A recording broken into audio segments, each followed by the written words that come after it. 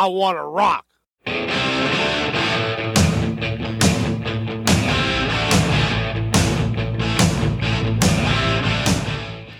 Welcome to Headbangers Rock Show, where the past is still kicking ass. Your hosts, Chris 51 and Joe, are talking old school rock and heavy metal. Now, let's kickstart the show, boys.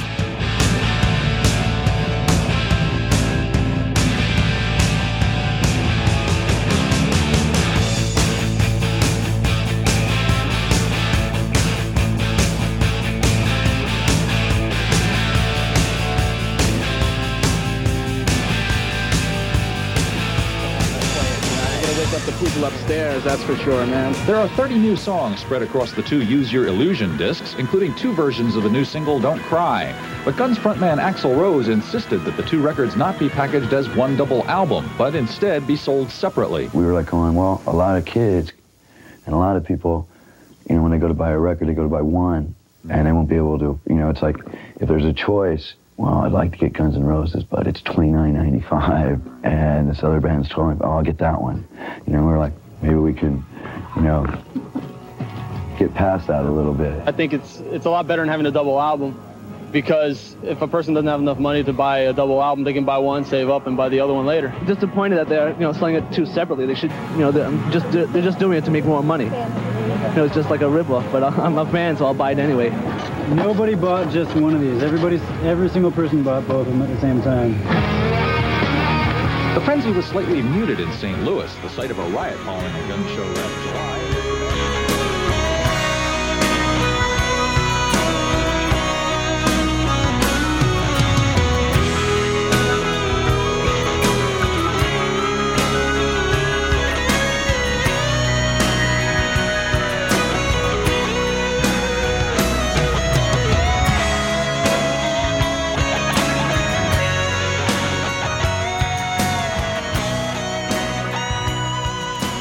Okay, well, welcome back to another episode of what we like to call Headbangers Rock Show, the podcast version. I'm Joe, as usual, and across the way from me is... Chris 51! Wow, you're feeling spunky my today. inner Axl in here this morning. Sakes, what's in that coffee you got over there? There's a lot of caffeine, Joe. Any vodka or anything like that? No, it's just straight up? Not too early in the morning for caffeine. You? Yeah, so welcome back, Headbangers Rock Show. We're usually here bi-weekly. Put out a new show, and this week we got a bit of a dandy, I think. A dandy? I think it's a dandy. I mean, 30s? Is it dandy? I think it's I'm my inner Keith Jackson here, Yeah, I think it's a dandy because we're not only talking about one of the most quintessential rock bands of all time, but one of the more quintessential rock bands, not only of our 80s rock scene that we typically tend to focus our podcast on. But I mean, really, they transcend, all the way through modern day today. True.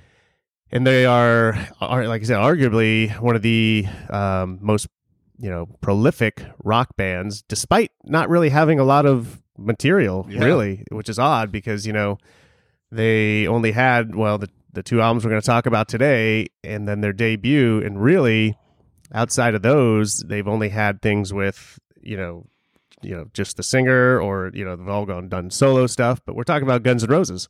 Yep. And we wanted to talk about the 2 Use Your Illusions. And, in this particular episode, we're going to entitle it, cleverly enough, Useless Illusion. Yeah, I like that. Now we could have said Useful Illusion. Or Lose Your Illusions. Lose Your Illusion.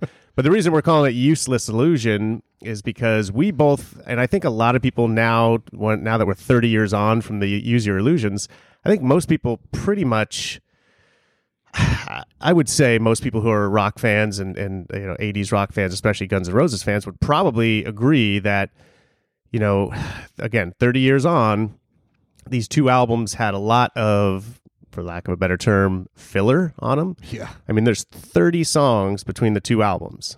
30 songs, right? Yeah. So, it's obviously throughout the years, there's been a lot of talk about, why did they put out 2 albums and why did they do 30 songs and what was the reason behind it? From everything I've heard, I think they just, they got so big with Appetite, and I think Axl, who more or less kind of took the lead at this point, I just think they thought they were so big that they could do this. They could put out 2 albums and just throw every song that was not on, that didn't make the Appetite cut and redo them, and they added Dizzy, what's his name, Reed. Mm-hmm. Added Dizzy Reed. Obviously, in comes Matt Sorum. Wasn't there somebody else? Who else did they have in this? Because no, they were a 5-piece. Oh, then added Dizzy, so they're now a 6-piece, basically going into this album here. But yeah, we thought we'd go over it and talk about the 2 Use Your Illusions, and basically, which is probably been done in the past before, but it probably, like, it's in hindsight, would have been better had they just come out with 1 album. Exactly. And put 10, a 10, maybe 12 song album. But I think also, when you think about 1991, the CD has now hit full stride. When Appetite came out, there were still a lot of cassette tapes and a lot of albums, vinyl and stuff like that. CDs were starting in the late 80s to pop out here and there, but 91 is now CDs are pretty much the go-to format. So I think a lot of bands realize, hey, we can put 15 songs on an album, or in Guns N' Roses' case, we can do 2 albums of 15 plus songs or whatever. So I think that played something into it a little bit, in my opinion. I've never read that or anything, but I think they, hey, we can put a lot of songs out there now. We might as well do it. And I think they just thought they were so good that everybody would just, like everything they did. Right. I guess. I don't know. I really don't know the reason behind. Maybe the record label offered them a shitload of money, or they signed a contract that they had to get out 2 albums in a certain amount of time. Yeah, it's possible. I read up on the 2 albums a little bit, but mostly from the standpoint of what, when they recorded it, what, who sang on the album, because there are some songs that, Axl doesn't sing on, Izzy sings on some, but I really don't know why they decided to do, the reason behind doing 2 albums and putting 30 songs out. But nonetheless, we are tasked with today taking a look at both albums, and then basically what we did is, in typical fashion, we whittled it down and we have a list of 10 songs. So if we were to actually combine the 2 Use Your Illusions, make one good album, make one great album, this is, in our opinion, the album that maybe should have come out. Right. And then all the rest of those songs, you could throw a couple on B-sides, or, just unreleased. Throw a couple away. You could, release them later in box sets or something like that. But as an album, it should have, in my opinion, I think in yours, and a lot of people's, should have just been one album. It's honestly, too, it's kind of a little pretentious for them to have put out 2 albums. Right. For, back then CDs were, this isn't Houses of the Holy we're talking about here. Right. Back then CDs were, $16.99 a piece. And, kids are going to have to choose usually between one or the other. Choose your illusion. Choose your illusion. A lot of people bought both when they came out. I don't know about you. I think I got number 1 first. I got number 2 first. Did you? Yeah. Number 2 was definitely the one that everybody, if they were getting one, they got that first usually, because that had the song that was really the only one released before the albums came out, which was "You Could Be Mine." Mm-hmm. But anyways. We'll get into that, but again, in usual fashion, we've got a little bit of music news to talk about before we get into it. Oh, what do we got this week? It's always a surprise to me, by the way. I never know what he's going to say over there. Yeah, so I was looking at, some of the usual blabbermouths and loud wires and all that, as I do through the week, and a couple stories kind of caught my attention, which I thought were interesting. Now, you and I don't know if the last episode we did, I think it was just fresh, but the whole Will Smith slapping Chris Rock thing, and it's now weeks old, and it's all the penalties have been handed down, and everybody's talked ad nauseum about it. But I thought it was interesting because JJ French of Twisted Sister, and I bring this up because it's a guy in our genre, so to speak, of coming out and talking about it, and he was kind of, I don't know that he was on Will Smith's side per se, as far as the whole getting up on stage and knocking the guy senseless. Mm-hmm. But he did make a mention that he thinks it's time that comedians maybe stop making fun of people. He said it's really, especially women and this and that. He said, basically stop making fun of people's appearance. He said maybe it's time for comedians to kind of dial that back a little bit. And I don't know, I have my opinion, but if you hear somebody say that, what's your opinion about him saying, well, maybe it's time actually comedians take a second look at not making fun of people while they're on stage. I mean, Well, I think it's twofold though too, because I mean this is actors, and this is a big stage, and it's kind of the usual protocol per se with comedians when they do these Oscar shows. They point to different people and they make light of it. It's not they're not doing it to really hammer them, but it's just kind of making fun of because actors and actresses they're very they're in the spotlight. They're in the spotlight, so why not roast them a little bit while you're there? Yeah, I have to disagree with them. I think that's what comedians do. And honestly, at this day and age, when everyone's so fucking cancel culture, this and that, and everyone's afraid to say anything, I kind of feel it's refreshing that comedians get up there and they still do their thing. They still do it without giving a shit. Now, on the flip side, because of this day and age and cancel culture and all that shit, I admired that Will Smith. You don't have to sit there and take it. You don't have to like what the comedian says.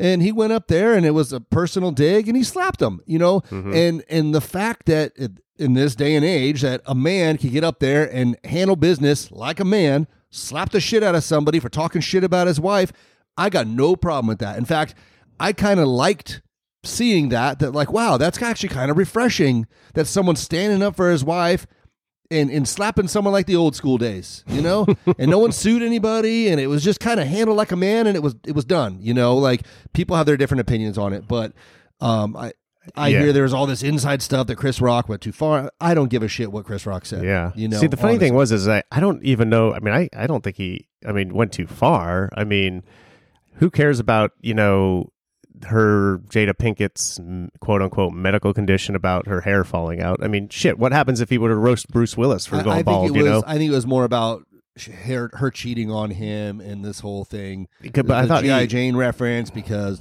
what's her name cheated on. I thought it was just Kushner. Yeah, I thought it was just a reference strictly because she had a bald head, and Demi Moore had shaved her head famously in G.I. Jane. It was like, whoa, a woman with a shaved head. Yeah, no, I heard different. I heard it was because of the cheating. Well, and maybe Will Smith felt like there was something more relationship. to it. Who gives a shit? Right. I mean, honestly. But I disagree with JJ French. I think that's what comedians do. Yeah, I mean, on the surface, you got to have a backbone if you're in the public spotlight. You know what I mean? Right. I mean, you got to have thick skin. If you're in the spotlight there, that's you should be used to that. And the funny thing was, and of course this is old news by now, everybody's heard it, but there was when they panned to them initially, there was some laughter going on, and it wasn't until I guess maybe she took some offense to it, and then he got angry and he went up there. Yeah, I agree with you. You got to have thick skin. You can't if you want to. I mean, if he wanted to get up and grab the microphone and just make a kind of an emotional plea, like, hey guys, that is kind of funny, but my wife happens to have, or while he got his acceptance speech, he could have just said something like, hey, I know it's kind of funny, comedians do this and everything, but just so everybody knows, she does have a condition, and we didn't find that necessarily terribly funny.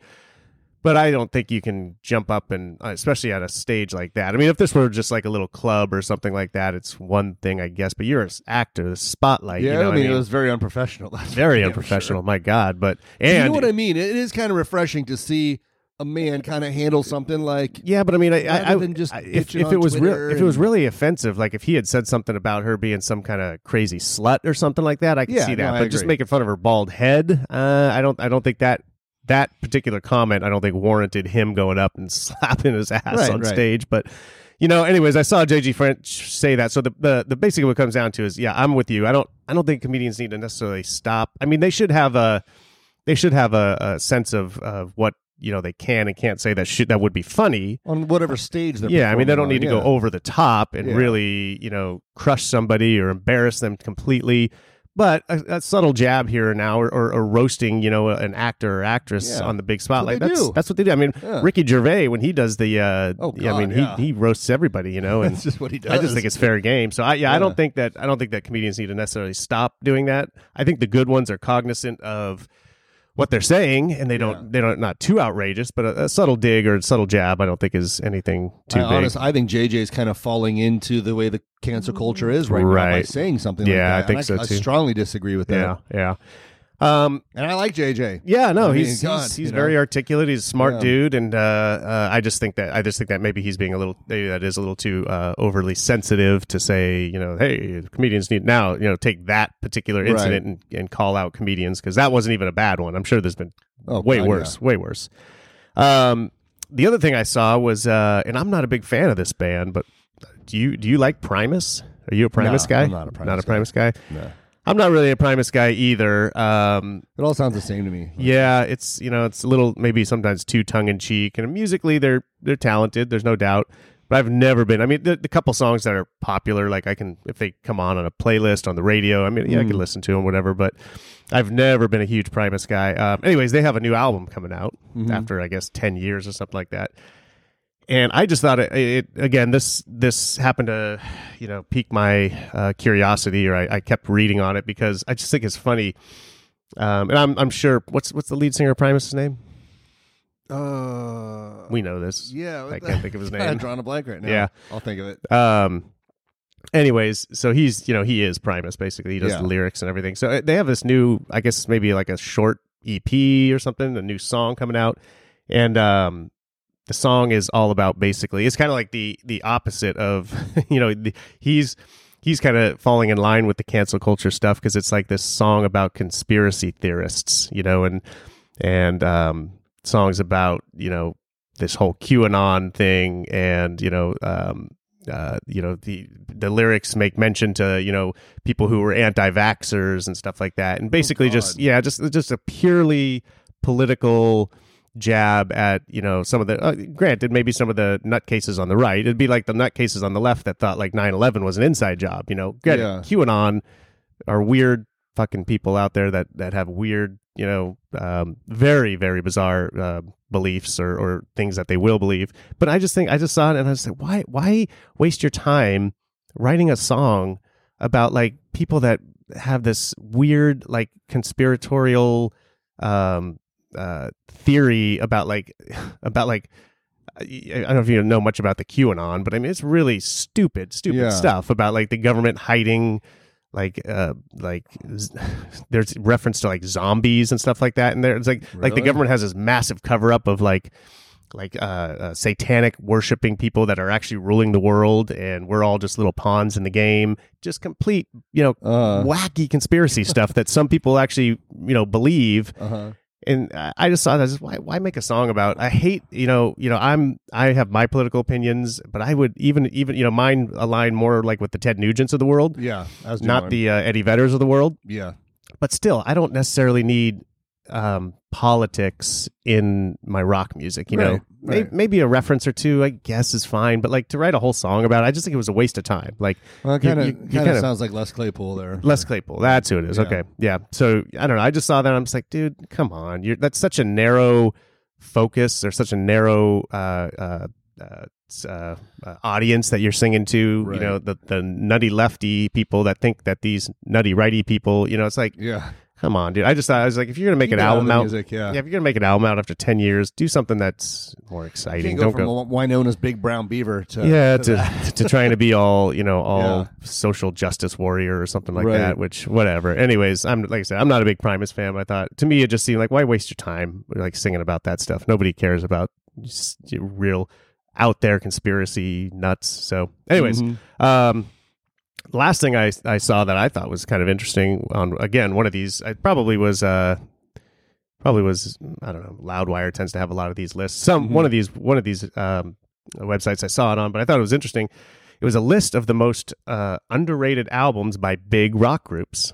Now, I've actually thought that would be fun as an episode one day. It would, yeah. To do what we think are some of the best, most underrated albums by big rock groups. I already know what would be in your top 5. Yeah, well, Winter's Pool would be right. Well, that's what I'm saying. That's a perfect example of a fairly big rock group from the 80s that has a very underrated album, in my opinion. Off the top of your head, a bigger rock group, do you have I've got a list here of some of the ones that they said, which agree or disagree, but can you think of one just yes, for me, Winger Pull. I even think the Warrant album that came out around that time, Dog Eat Dog, is very underrated, not very known. I like the Skid Row Subhuman Race. I like that Skid Row Subhuman Race is, that could be a very underrated album.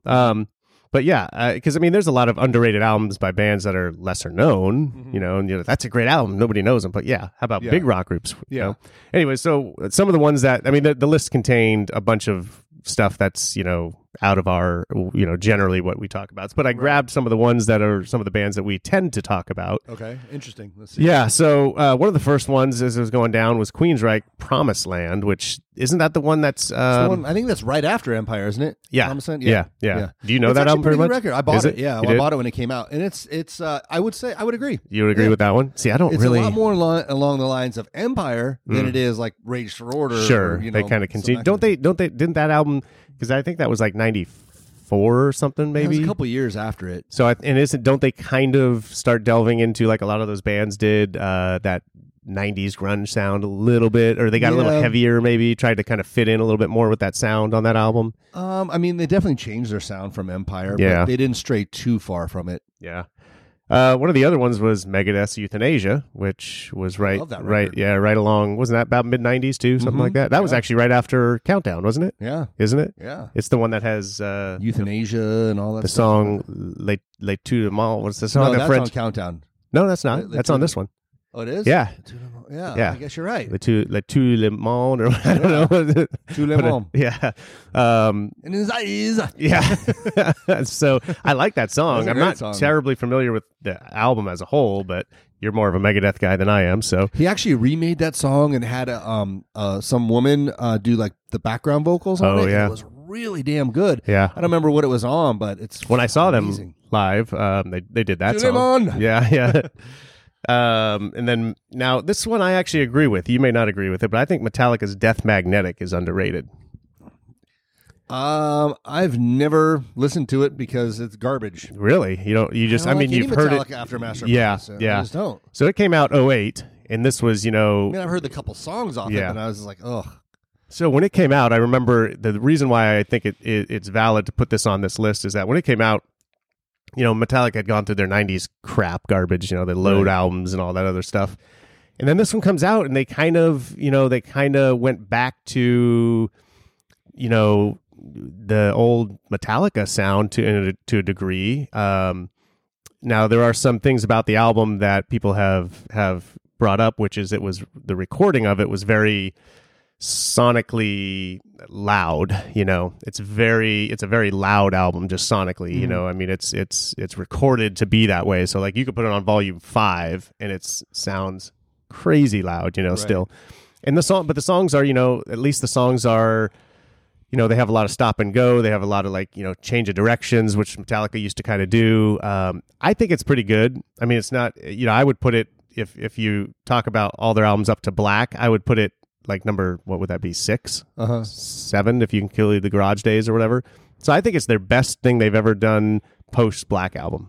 Okay. And I actually, when it came out, I got it and I listened to it front to back often. I had it CD in my car and I just wanted to listen to it back. And I got to kind of know it. So I'm familiar with that album pretty well. And I agree with that. I think Death Magnetic is an underrated Metallica album. I never took the time to even, Yeah. and nor will I. I haven't anything since then or prior to that, back to the Black album. I don't know much, about their stuff. I didn't get this new Hardwired album or anything like that, but I think Death Magnetic is actually a good one. Then going back now, jumping back more into the 80s, they say Judas Priest's Turbo.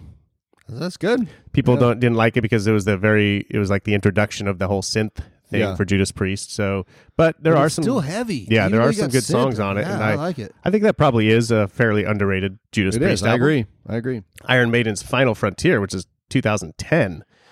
Now, I could think of a ton more Iron Maiden albums that would maybe be underrated, especially Brave New World. Yeah. Oh, Jinx. I don't.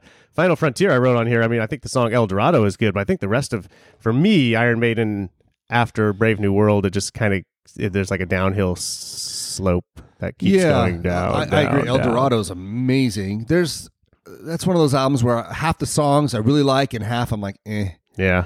But Brave New World would like undoubtedly make the top of my list for underrated Iron Maiden albums. Brave New World would, yeah. Even though their last great full complete album start to finish. Yeah, absolutely.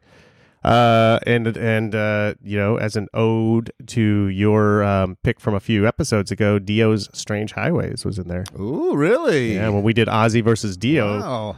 We went album by album through the 80s and into the 90s a little bit. You actually said that was one of your favorite Dio albums. Yeah, it is. It actually beat out it beat out Ozzy's No More Tears for you. It did. God, I still think heavy, you're man. It's nuts, good. nuts So crazy good. for saying that. Well, but apparently Loudwire agrees with me. And then they had a Black Sabbath album, which came out in '89 called Headless Cross. Can't even find that on like iTunes or anything like that. I had to go listen to a little bit of it on YouTube. Yeah, it's interesting. It definitely sounds like Black Sabbath totally turned it into like a generic '80s band. Really? Yeah, I don't know. It's okay. I can't say I've ever heard that record. I don't think it's. I don't know if it'd be called underrated. I might not even be rated. But then the last one that I thought was on here that was interesting. Because I mean, everybody knows that Pantera, you know, with the when Cowboys from Hell came out, that was kind of everybody pretty much agrees that's kind of the start of Pantera, but it wasn't. Yeah, they kind of had that. They had one or two albums in the '80s without Phil. Phil joins the band, and the first album he does is one called Power Metal. Yeah, and again, so Pantera really they were super glam. They were.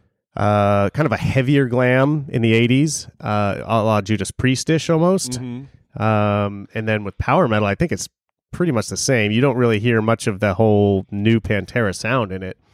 But it was Phil's first album. They say it was underrated. Now, I don't know if it's underrated. I mean, it's kind of cool to go back and listen to it, see how they changed from one album to the other and became completely different band. But I don't know if it's underrated necessarily, but it's power metal. You can't deny that.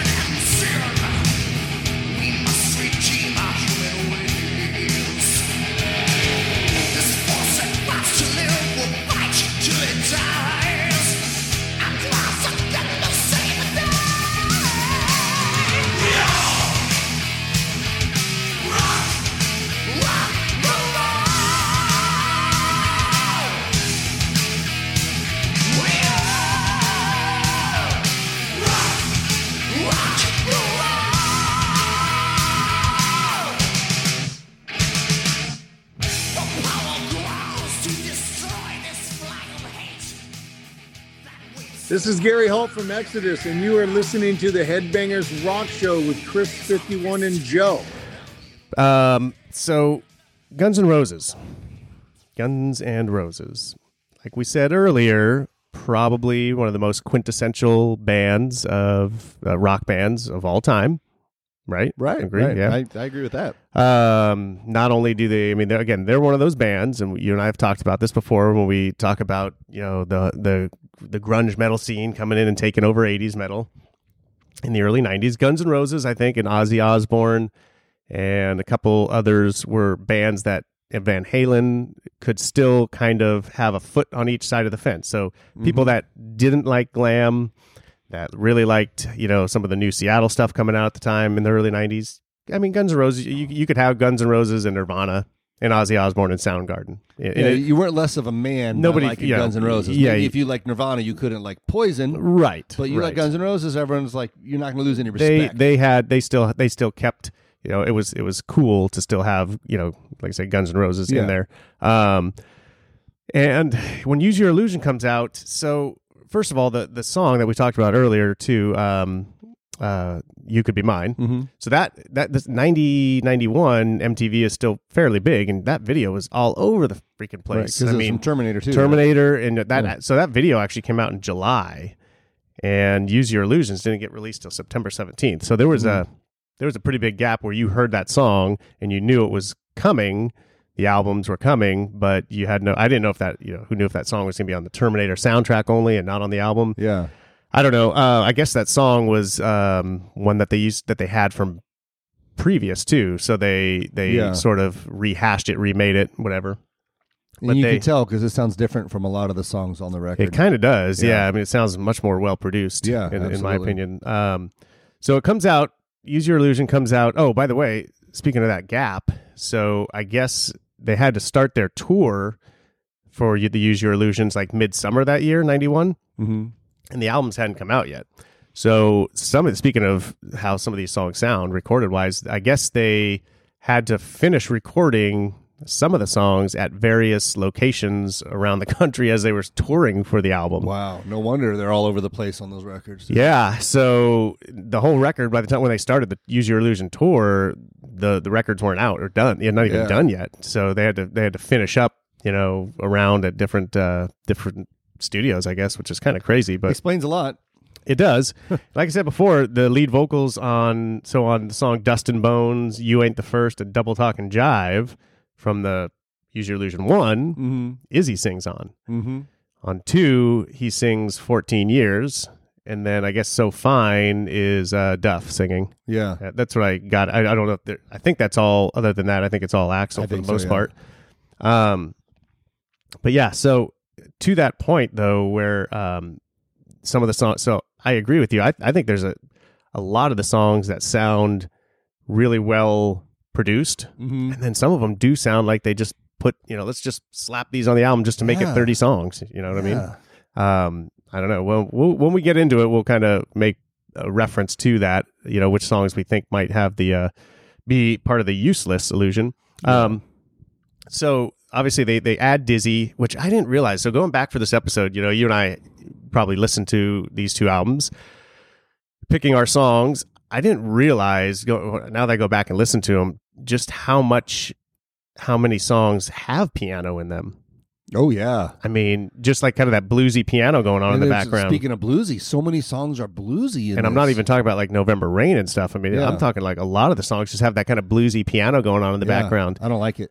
Yeah, I like it in the slow songs. Yeah, it fits, but I do not like it. I thought I really didn't realize that as much. I mean, because I know the songs well, and I mean, whatever. I listened to them back 30 years ago a lot. I just did not realize they had that much piano. Dizzy was playing that much of a role. It's like it went from this like just hard kick-ass in your face rock and roll on Appetite to this bluesy piano-y.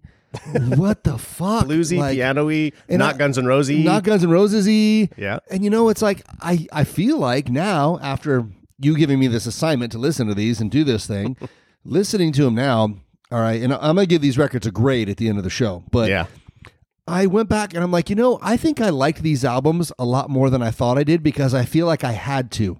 Right. Because I loved Guns N' Roses so much, I felt like I had to like these records. Right. And I have... My 10-song playlist that I grabbed from both to make my own Use Your Illusion are honestly probably the only 10 songs I like out of all 30. Right. You know, I might be able to tolerate another one or two, but I had to pick mostly hits because those are the ones that are well produced and stuff. Like, sure. God, dude, I can't. I go back now and I listen, and I cannot listen to these albums start to finish anymore. I can't do it. Right. Yeah, it's just annoying. And okay, one other thing I got to say about it. Okay. What the fuck happened to Slash's guitar? Like, it went from this beefy, crunchy, awesome solos, crystal clear, to this kind of muffled, higher pitched sound on all the songs. And it's like, I don't know what happened to his guitar work on these records. It's like a different guitar player. Sure, some of the solos, they sound the same. Like, you can tell that's a Slash solo. But the guitars themselves are so...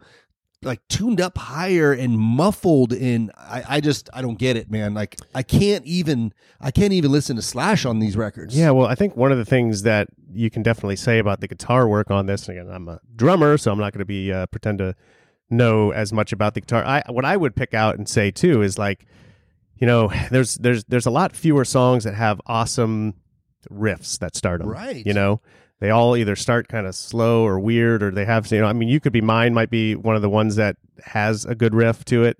But he's doing a lot more, I feel like, in this album. And I could be wrong. It feels like Izzy's doing, because he's the rhythm guitar player. He's kind of driving a lot of the songs, and a lot of Slash's stuff is just very, here and there. Guitar fills. He's just kind of, he's in there, you can hear him, but he's not, his stuff is not really driving it. It's not two guitars, call and answer as much. It's more like him just sort of going, BB King style, like noodling around through the songs and adding fills. Exactly what he's doing. He's noodling around, a couple little solos, a couple fills. Some of the solos are great when he comes in and does a solo, but he's not driving the songs as much. And he's not driving it, which is why it's so much more bluesy type riffs. It went from this heavy kick-ass band to I don't know, dude. Like, and then also obviously out is Steven Adler and in is Matt Sorum. Now, as a drummer, I can possibly I'm nowhere near the drummer that Matt Sorum is, but I do feel like, you know, his drumming style, it added an element to Guns N' Roses that made them sound a little bit more technical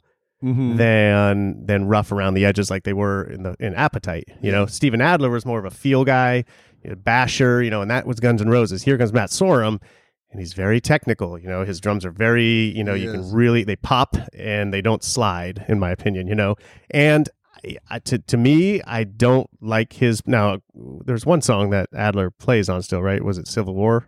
Isn't no. Adler's the drummer still on Civil War because it was recorded before he got kicked out. But, and I don't know if, I mean, you can go back and listen to that. I don't know if that's a good example of like how what Adler was to the band. But even Izzy had said he felt like Steven's playing was more of the driver of a lot of some of the songs that they used to do. And, you know, Matt Sorum comes in and he's just basically, you know, like I said, he's a technical drummer, very good, but I think it kind of took away a little bit from what the dirty Guns N' Roses rock and roll feel. It made them sound like they were trying to be too good. You know, it out. And every fill is just so like dung, dung, dung, dung, dung. Like it's just easy fills but he's a great drummer. He's a great drummer, but it didn't have that heavy like edginess to it anymore. Yeah, it just sounded. It's just a very clean sounding drum sound.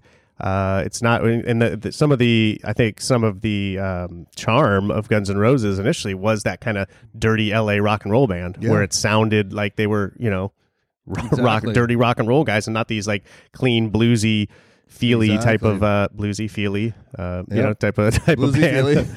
I'm gonna put this out there. If you had to tell me right now, if I had to pick between all right 51, you can listen to either Use Your Illusion or Chinese Democracy, I would pick Chinese Democracy. Chinese? Oh yeah, without anybody. I mean, I guess some of the guys are still in it. Yeah, yeah. But just was it Buckethead, the guitarist on that album? Buckethead, yeah. The guitar work is amazing, much better than on Use Your Illusion, in my opinion. That album is actually underrated. That should be an underrated album. Absolutely, you know? I love that album. Yeah. Last thing I'll say before we get into our list, real quick, because as we're talking about the albums, we just got to quickly talk about the artwork. I think again they shouldn't have had 2 Use Your Illusions. They shouldn't have had 30 songs. And I think the album artwork, what the hell? I mean, it's like a little piece from what I gathered here. It's if you look at the famous painter Raphael had a painting called School of Athens, and it's basically, you know, it's on the steps of the Pantheon or something like that, and there's all these philosophers, and it's kind of like it's made to look like a study session with a bunch, and that's where up in the corner that little section is actually there's a guy looking over a kid who's doing the writing in his book or whatever. It's just a little piece of that bigger artwork. And I don't understand why they went with it. I don't know if there's are they trying to be it does kind of fit, like they're trying to be a little bit more, you know, we are now a more sophisticated band now, you know, and here we are putting, you know, Raphael artwork versus like, I think they still should have had just the old Guns N' Roses logo on it and just called it Use Your Illusion. Guns N' Roses had the pistols and the roses and stuff. Yeah, you can't go from the pistols and roses on the back or the cross on the front with the skulls. Yeah. You can't go from rock and roll imagery to this philosophical, like deep spiritual meaning thing when you're not that kind of band. Yeah, I think I don't like I've never liked the artwork on it. I mean, whatever. You know, I don't get too wrapped up in album artwork, but I do think that was coming from Appetite. I think it was it was crap. Okay, let's get into the albums here. So, drum roll, please. Right. Let me get my list out here. It's right here somewhere. There it is. So we're picking. If you're just joining us, we are picking. Headbangers Rock Show. We're calling this episode "Useless Illusion," where we pick our favorite 10 songs from either Use Your Illusion 1 or 2. Mm-hmm. And we make up our own Use Your Illusion with the best songs, which should have been the case. They should have put out one record with 10 songs. Yes, ideally, they would have just done a 10-song album, called it their second album, and made it awesome, you know, rather than water it down with all this other stuff on there. Okay, so your Guns N' Roses Use Your Illusion album, the 10-song album, how does it start? Song number 10, and again, you So no, let's start at the song 1 on the album. song 1? Yeah, Our we're gonna top go. song. No, we're gonna go like this is how did you order it? I ordered them my top 10, 10 being my least favorite, 1 being my favorite. Okay, so Yeah. in some order they would fit on the album. Yeah. Then see, I went. This is how I would actually arrange the album too. Oh, I so I didn't have do a side that. 1 and a side 2. I didn't do that. You know why? I don't think I did that because like you started the episode with CDs. Yeah, They just threw a shitload of songs on there, and like a lot of their songs, like I think "You Could Be Mine" is like a song 8 or 9 or something. Something like that, yeah. So to me, I didn't feel like their order on these was that important. No, You it know, wasn't It that wasn't like a important. record album, right. You know, Which is so why when just which is why when I did it, I was like, this is how I would actually start Okay, the well, album that's side cool. 1. So. Okay. Well, what was your? So what is your? well, what so song- so my we'll do it. songs Yeah, we'll in- do 2 lists. So like mine will be like how I think the album should have come out with my Arranged. songs arranged, and then yours is just your top 10 of the Right. of the things. Okay, so what's your? So you're start at 10 though, going up I'm to 1. starting at 10. Okay. So my least favorite on my own record would be "Yesterdays." Okay. I like "Yesterdays." I love Axl's voice in that song. Mm-hmm. The music, it's well produced. Yeah. Compared to a lot of other songs. Yep. So yeah, "Yesterday's" number 10. Yesterday's. So I would. Yesterday's. Ooh, I nailed it. That was Wow. good. Wow. Here, edit real quick. Let me get that. Engineer. So I would start the album. I think actually the way that Use Your Illusion 1 starts is I'm fine with that. I think it's a good song to start with. I don't like how number 2 starts with Civil War. I like Right Next Door to Hell. Really? That song starts my album. That's my Wow. number 1 song, Right Okay, Next Door I to didn't Hell. even make my album. Yeah, I was gonna say the thing is there will definitely be some crossover here, but we'll probably have quite a different opinion about. I mean, We I bet probably you will. of your 10 songs, we may have half of them only be crossovers, which is interesting to say because everybody's we'll have of 30 songs, so we're gonna have different Yeah. opinions about which ones make the I definitely list. know there's a handful that we both hate on there. Oh yeah, I'm for sure. I'm sure that's the case. Okay, so your number 9 song is My number what? 9 song is a deep cut. And I picked this song for the intro, the dun dun dun dun dun dun dun dun dun. You know that song? Coma. Oh, Coma. Coma is my Long number song 9. too, right? Mhm. And that's the thing about this album too, is too many of the songs are too long. Yeah. God, I hate agree. that too. I agree. But Although- I love that intro. Yeah. I love the intro of that song. I like his voice. The song isn't really I don't think it's arranged very well. There's not a really significant chorus and a bridge and a chorus, you know what I mean? Right, It's not arranged really well, They had but a video for that, didn't they? I don't remember. I think they did. But yeah, definitely a deep cut. And for me, it's a deep cut because hits 51 over here. that is So deep. I think it was actually the last song on, or It's it's close to really- the it's last like song song on 14 or yeah, something, like yeah. that. And now is that on 1 or 2? I think that's on 1. Yeah, it is. I think Yeah. it's towards the bottom, if not Yeah. the last song on 1. Yeah, Yeah. yeah. All right, what about you? So then I so start. that was my song 9 in Yeah. chronological order. Yours is arrangement order. So if they came out with a record called Mhm. "Use Your Illusion" that had 10 songs on it, This is your song 2. This would be the second song, Okay. and it's from number 1 again. It's "Double Talk and Jive." Really? Yep. Too bluesy for Yeah, me. no, but it, I love the way God. I love the way it ends. It ends really cool. It's a long kind of drawn out end to it, and yeah, I think it rocks towards the end, like it picks up. Yeah, I like that song. I thought that was good. I think you're picking a lot off of 1 because 1 was the first one you bought and probably more. I'm recognizable. actually half and half. I think. Use Your Ultimately. Illusion 1 to me like blue chunks, dude. Like honestly, I could take 3 songs off that record and throw the rest away. Yeah. Like, Okay. Well. anyway, so okay. So that's how I start the album, Right Next Door to Hell, and Double Talk and Jive, which I think is like the 5th song on number Wow, 1. But okay. yep. All right. So Okay. what's 7 for you? You'll notice a trend in mine. You won't see any songs that are really bluesy, Yeah. sliding guitars. Like, keep that shit out of my Guns N' Roses. Okay, so my song 8, chronologically counting down to 1, is Pretty Tied Up. Okay. Do you like that song? I do love Axl's voice in that. It's kind of it's well produced, probably because it's a hit. But yeah, Pretty Tied Up. Yeah. I actually really like Pretty Tied Up. And I remember when it came out, that was one of my favorite songs on the album. It to me sounds more like GNR should a little bit. Exactly. It's a little funky. It's kind of funny lyrically a little bit at times, but yeah, I think I really like Pretty Tied Up. You might see that on my list. You never know.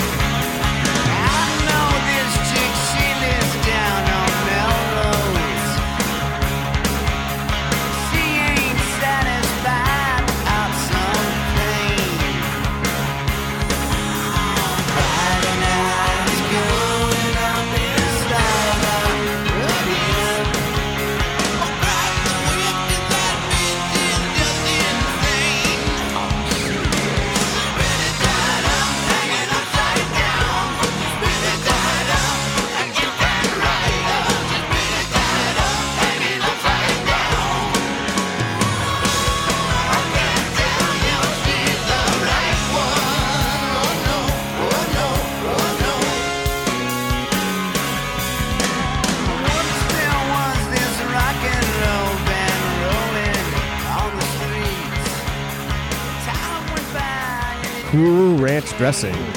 He knew this chick that she lived down on Melrose. I do like that song a lot. No, I think it's cool. I do like that song a lot. Like I said, you may see it coming up on my album somewhere. Okay, so where am I? We're again, welcome back, Headbangers Rock Show. We are talking Guns N' Roses. We're calling this episode Useless Illusion because of the fact that there is a lot of useless illusion on the two Use Your Illusion albums. And we're whittling it down to in Chris's case, the top 10 songs out of the 30. Mm-hmm. My case, I built what I think should have been the Use Your Illusion album, 10-song album that came out. As it should be arranged. So you're on song 3 then, which, as you and I have had this discussion many times, song 3 is typically the should best be song. Reserved for the best song on the album. Right. In my opinion, on rock albums, you should have the best song there. So this is a big one for you. This is a big one for me. Number 3 is well, you're gonna like this one. Okay. You like this Live and Let Die. Ooh, no, I'm just kidding. That's not my number 3. I do like it. You might like it, but no, my number 3 is You Could Be Mine. Okay. Yeah, that's by far and away, I think, the best song on the album, easily. Yeah, it is for sure. It's such a rocker. It's so... it's just, it's great. The drum intro's great. The drum intro's actually awesome. Yeah, and it's just such a driver. And that song, like we said before, was out for so long before the rest of the albums came out that it got ingrained in you, and it's still to this day. If that song comes on, I can easily. It's not a I've heard it too much, got to skip it song. I can definitely listen to it. Best song on the album, You Could Be Mine, number 3 on side 1. All right, so I like it. Good pick. Yeah, you're down to what, 6? Because that would be 4, basically. No, I'm number 7. Or 7. That's right. 7, which something you just made fun of. My number 7 is Live and Let Die. That's a cover song. They have 2 cover songs on this album, which Live and Let Die is what, Wings, Paul McCartney or whatever? Yeah. I mean, they do a good version of it. There's no doubt. I mean, if you go back and listen to the Paul McCartney version, it's, they definitely rocked it up, which is cool. They did. And it's all about, to me on this record, it's all about how well it's produced and sounds sonically. And it's not the damn bluesy, piano-y background, which I can't one thing, stand. and I'm not listening to it right now, and just going basically on rote memory here, but one of the things I think with these albums too that gets a little annoying to me is how much they brought in like almost like an opera feel behind them. You know what I mean? There's a lot of songs that have a lot more instrumental stuff going on than just rock and roll guys. So you can tell there's, like I say, you tell it sounds like an opera, not an opera. Orchestra behind an opera. Yeah. We'll never mistake Axl Rose for an opera singer. But yeah, it sounds like it has a orchestra behind them, and I think a little bit on Live and Let Die, but of course that's kind of how the original song is too, with that dun dun dun dun dun, but no, I mean, I like that version. It doesn't happen to make my list, but it's not, it's one of the ones that's decent, and it's a decent cover version. It's decent that they did that. So my number 4 song on side 1, this is where I usually, and for anybody that's listened to our Making the Perfect 80s Rock album, this is where I would tend to reserve, if you're going to have a slowed down tempo song, tempo ballad, something like that. This is where it would be, song 4 on side 1. Now, there's a number of slowed down songs on this. Plenty to choose from. Obviously, there's the November Rain, and there's a ton of them. This song, to me, it's too long, but there are pieces of the song that I really dig, and that's why I put it on here. But I would not be, whatever it is a 9-minute song or whatever. I think they could have shrunk that down to 5 minutes easily, and put it on there, and it's Estranged. There's one, the part of Estranged that I like is just, it's I can't even describe it now. I mean, I know what it is, but it's at the very beginning, how it starts and the guitar. I just love that sound that's going on in it, and then it kind of wanders, and then comes back to that, then it wanders and come back to that. I love everything about this song. Yeah. So, well, here I'm gonna play it. You'll hear. This is the part of the song that really drives it for me. And again, if it were just 4 minutes shorter, I think it would be an awesome song. And I think they could have done it. There's a spot in the song where I think they could have stopped. but it kept going. You know what I mean? So Estranged for me, and you'll hear that when I play it here, you'll hear the part that I think really is the kick-ass part of the song.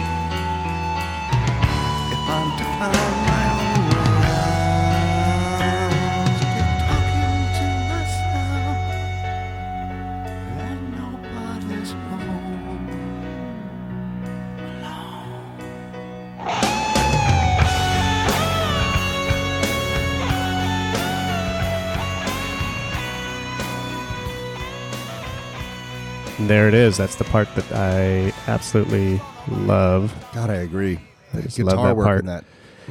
Yeah, that So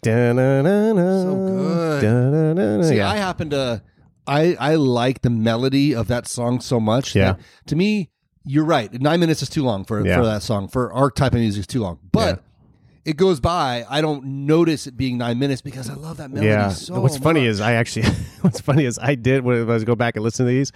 And I decided to put that on, and I listened to it again a second time just to make sure. And there was a point where, like, I was listening to it, I'm like, okay, this is where I feel like it's getting too long. Really? Yeah. For me, I was just like, because I told you, I there's a spot where I think they should end it. Yeah. And it would have been good. Like the second time they go back into that the second, let that, and then play that out to the next chorus. Yeah, and, it could easily. and then die it down after that. Yeah, I don't know. It just too long, but I love that guitar part. Oh, God, me too. It's so good. That to me, that part that you're talking about, is the best part on any of the Use Your Illusions of any song. Yeah, it's so cool. That is the best melody on both albums. Yeah, it is really cool. All right, so I guess it would be my number 5, your number. So I'm counting down. I'm number 6. Yeah, 6. Okay, I'm counting down from 10 to 1. Right. 1 being my favorite. Number 6 would be Baby's Got a Locomotive. So that didn't make mine. Mm-hmm. However, if there was a song that I was going to add a song or two that I would have said these should be B-sides for like some singles, Locomotive would have been on there. So you do like that song? I do like the song. I like the driving part of that song. That's why I like it. It's a little heavier. A little heavier. I like the driving part of that song, but I think it's a little too. Is it a little too long, or is it a little too? It was just.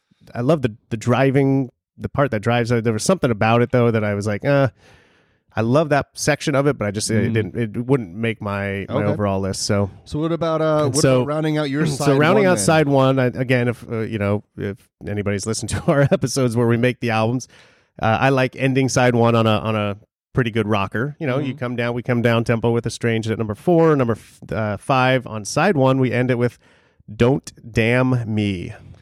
Don't damn me, huh? Don't damn me. That didn't even make my list at all. Yeah, it's one of the faster paced songs, I guess you could say. That's why I put it on there. I don't know. I mean, I like that song a lot. Like I said, I kind of like some of the more, I guess on number 1, you're going to see there's 1 or 2 more here on number 1 that I like because of the it's kind of it sounds to me a little bit more like Guns N' Roses. It's not all super produced. It sounds more dirty. I don't know. It does sound dirty, but to me, it almost the dirty ones, as we describe, almost are so. They're almost too punk.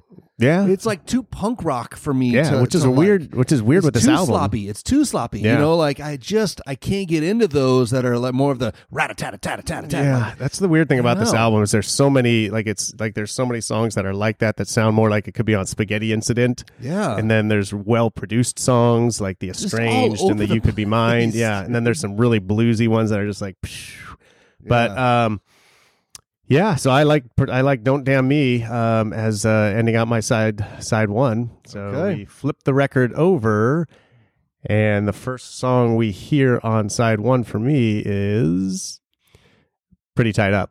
Oh, yeah. So, that starts for me. I love that song on there. It was one of the ones when the album first came out that I liked the best. Pretty Tied Up for me starts it. I think it's a good, and again, great song. Flip the side over. I think you should start with a good song. I like that little what is it, like Arabian guitar thing that starts. Yeah. And then it's just a good song. It rolls pretty good. I like it. Pretty Tied Up. So what's your 5 then? So my 5, we kind of skipped places, didn't we? My 6 was Locomotive. So my number 5 counting down. So we're in the top 5 now. Is what I think is a pretty damn good heavy song, but not punky heavy and not bluesy. It's Back Off Bitch. That is my song 5. Do like that one. What about you? You like that song? I do, and I thought that. Okay, I think I messed up because I have. Okay, yes, I do like that song. I note to self here. I think I made this list and then I meant to do something which I didn't do, but I'll get there. Okay, yeah, Back Off Bitch I think is a good song.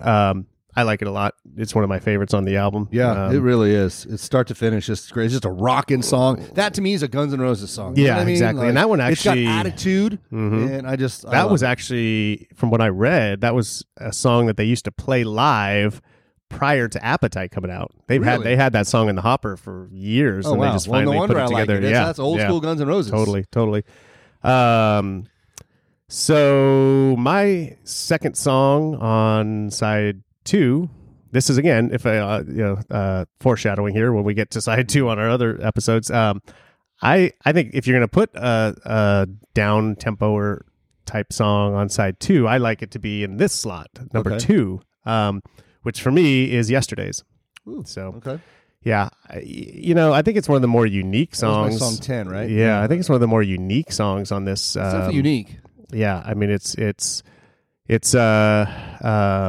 slow, it's slowish, but it's just got a really good chorus. It's just a kind of a fun song. I mean, it doesn't really remind me much of Guns N' Roses, but I like it enough in this new style of Guns N' Roses that it's Axl's voice at its finest. And it's just it's a really good song. Like it's just the way it carries itself. Yesterday's is awesome. That's my number 2, second song on side 2.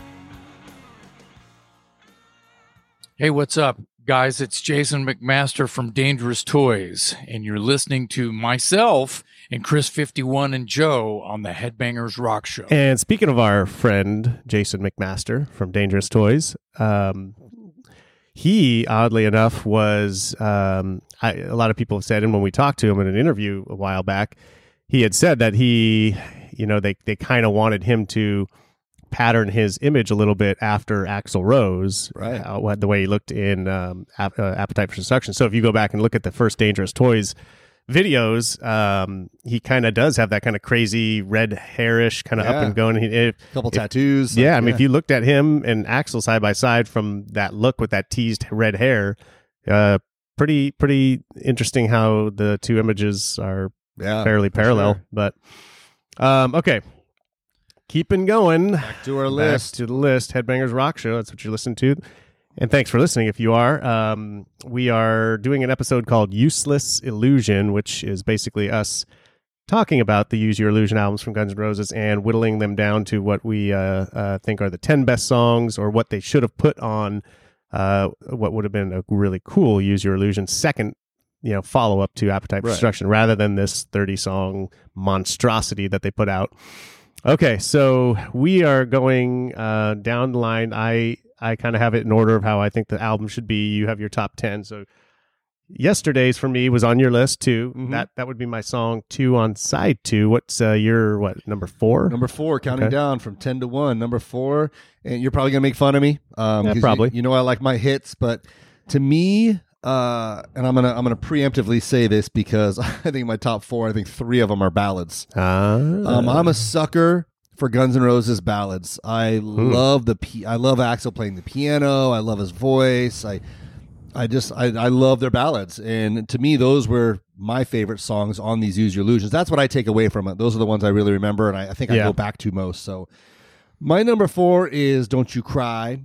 I'll take either one. I'll pick either one. I love them. I love the videos. I love that Shannon Hoon from Blind Melon was singing in the background. But I love those songs, man. Don't you cry. This is where our two roads are going to split well apart, I think. I love it. I'm a sucker for those songs. In fact, every 80s ballad playlist I make or whatever always has Don't You Cry on it. So. I have a feeling I know something else coming up here, too. I'm sure you do. So let me, I'll give you my 2 cents on it. So for me, some of the more popular ballads on this, now I stuck on Estranged. I do like that. I think that's not really to me, that's more of just a kind of an epic type of slow tempo rock song. It's not really a ballad. I don't think it's supposed to be. Even though even though in reading, I guess Estranged, Don't Cry, and November Rain are kind of supposed to be some sort of trilogy of songs together, lyrically or something. I don't know, but yeah, Don't Cry. I don't see. I'm a little bit the opposite. I think Don't Cry, to me, I don't know. It's the type of Guns N' Roses I don't like. Really? Yeah. It's to me, it's just it's I don't know. It's Axl. I think it's him a little too pretentious. I mean, the song isn't bad. I shouldn't say that. I don't hate the song, but it wouldn't be close to making my list. Now it would be.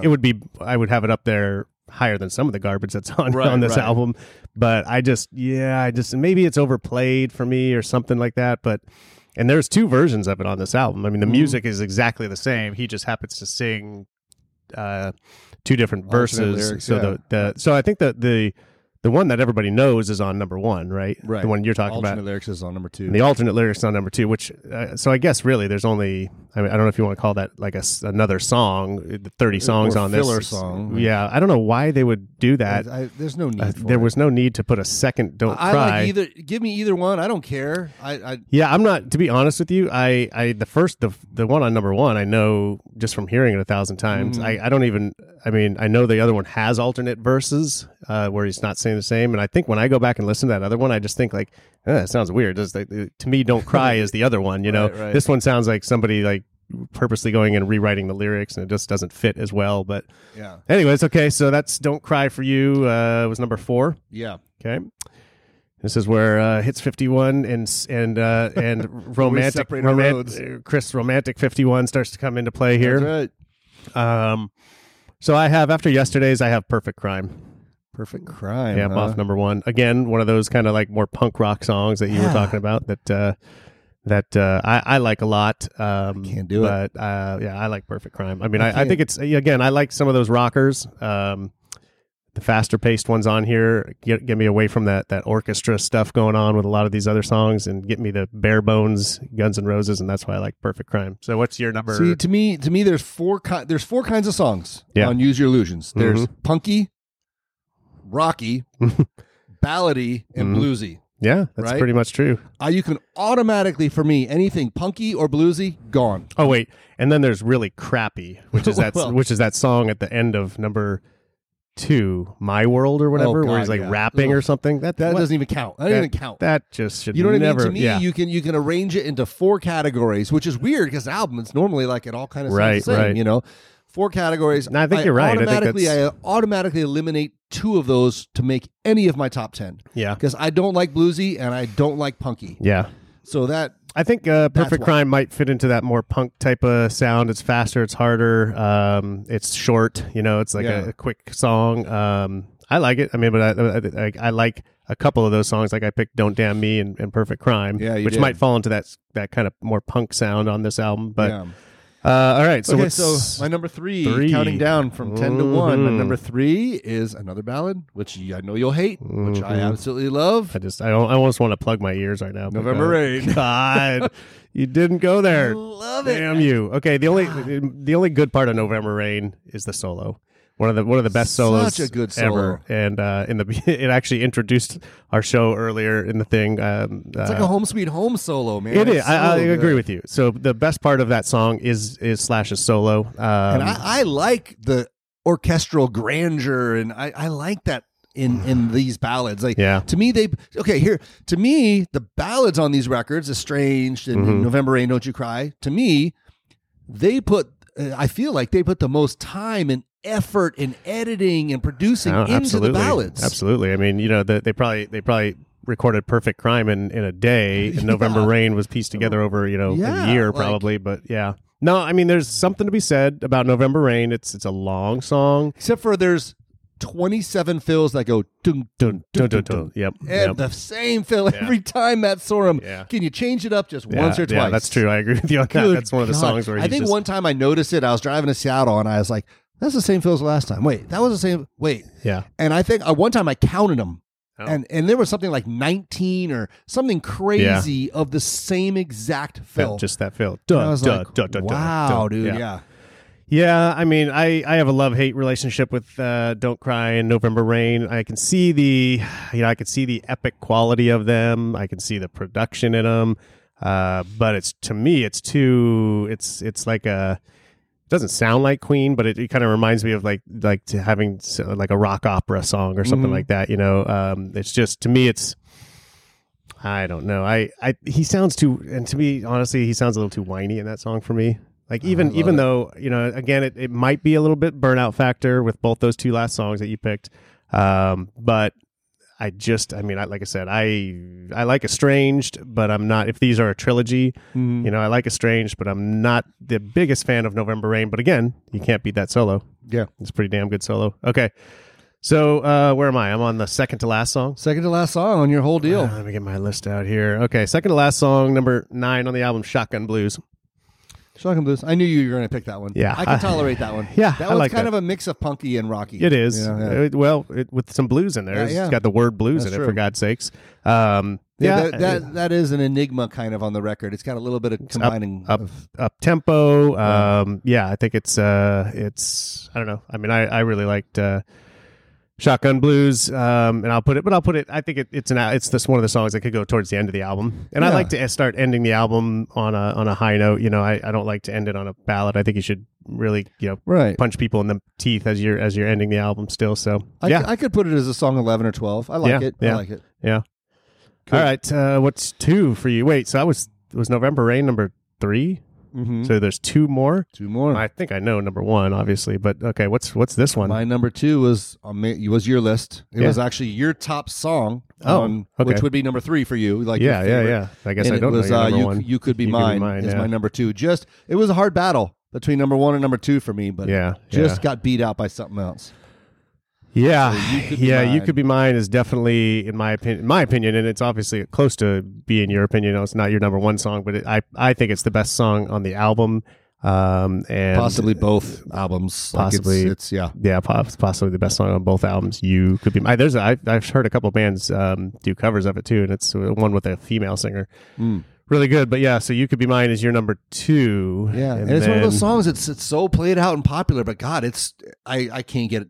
It still doesn't get old to me. You know? Yeah. In fact, I'd rather hear You Could Be Mine than like Paradise City or some of these other ones that I overplayed. Yeah. No, it's a strong. I mean, You Could Be Mine is such a strong song. I mean, it's really awesome. But okay, so my album ends with I think I just wrote it. When I was making this, I think I originally thought I already had put the song on there somewhere. And I was filling it out, but it's not on my list, but it should have been. So I'm going to end it with this. I'm going to say that the song I have on my list here could be another one of my B-sides, and that's Bad Obsession. Okay. I like that song a lot, but Back Off Bitch. I have to have that song on my album. It's not on my list for some reason. I thought it was on there, but I'm going to throw it on as you can end it. You can end it with Back Off Bitch. That's fine to end it with. It's like I said, it sounds like an old school Guns N' Roses album, so why not end with Back Off Bitch? I like it. All right, so wait, number 1 song. So you've already gone through the November Rain, and you've gone through Don't Cry, and You Could Be Mine. I don't think you mentioned Estranged. You got it. Is that it? That's your number 1? Yeah. That is my number 1. Yeah. I'm a sucker for that. I can listen to that like little riff thing over and over. I love it. Estranged to me, Estranged is the most perfect song, composure and arrangement and everything. Again, a little long, but it's the most perfect song on both records. No, I agree. I mean, like I said, I like that song. Of all the ballads on there, a little long. They could shorten it, make it good, but So I'm ending with Back Off Bitch though. Bad Obsession, like I said, would be another B-side for me. And there was one that you mentioned that I didn't have, that I said could easily be a B-side. Locomotive? Yes, Locomotive. Yeah. So if I would have, though, if you think of our list, I mean, we could basically make a Use Your Illusion one of their normal length ones, 14, 15 songs. Right. If you combine, because we probably had 50, 60% of the same songs. I had a couple you didn't, you had a couple I didn't. Right. So we could make a 15 song together. Yeah. Use Your Illusion, which I think would be much better than what they did.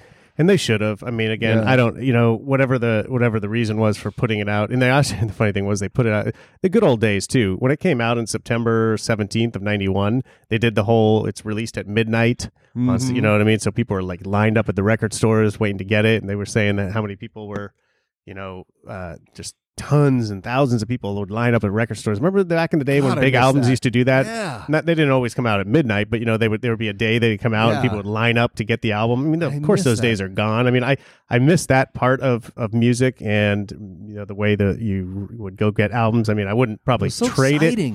I wouldn't trade it for the availability of music now. Now I can listen to anything I want basically at any time. I like that aspect, but there was something very charming about an album being released and the excitement and going and having to be there to get it. What I mean? And the build up, and then if you didn't, you were screwed. You had to wait for the next shipment to come in. And back then too, the reason why I think probably when you think about it, the reason why they put all those songs on there was the excitement over the albums. People would listen to them front to back. They may eventually pick out their favorite songs, but they were going to listen to it front to back. They knew that. So I think they figured, well, let's just put out everything we can, except for that stupid My World song. I mean, everything that's on these two albums, I'm okay with to the extent where like, whatever, if you're going to put some of this filler stuff on there and make a 30-song album, yeah, that's cool. With the exception of that stupid My World song, which stupid. I don't even know what the hell that is. It's like some rap thing he's got going, and it's I had forgotten about that song until I went back and we were listening to this. I was like, My World, how does that go? No wonder we forgot about it. We knocked it out of our memory. It was funny because I was looking at number 2 and I go, My World. I'm trying to think. I was like, what the hell is that song? I push play. I'm like, oh God, that's that. Right. I forgot about that crap that they did on the back of that. Yep. I think that was, a sign of the times because, not only the grunge, and I think there was a little bit of a ode to, there was some rap that was kind of getting popular back then. I think, they're trying to be, I don't know, it's just Scrap that one and scrap Faith No More. Like, what are they trying to do? Yeah, I don't know. It doesn't even sound like that though. It's like really bizarre. Yeah. Anyways, all right. Well, that's our useful illusion. Good episode. And like I said, there's a lot of useless illusion in that, but we whittled it down, and we have what would be our use your illusions, our useful illusions. So, all right. Well, should we leave them with some Headbangers. back off, bitch? Oh yeah, we should Might be a good way to roll out. Roll out of there, back off, bitch. All right. Well, this has been Headbangers Rock Show, talking about Guns N' Roses. Use your illusions. I'm Joe. Across the way is Chris 51, and we be out of here. And we'll see you guys at the next episode. Very metal.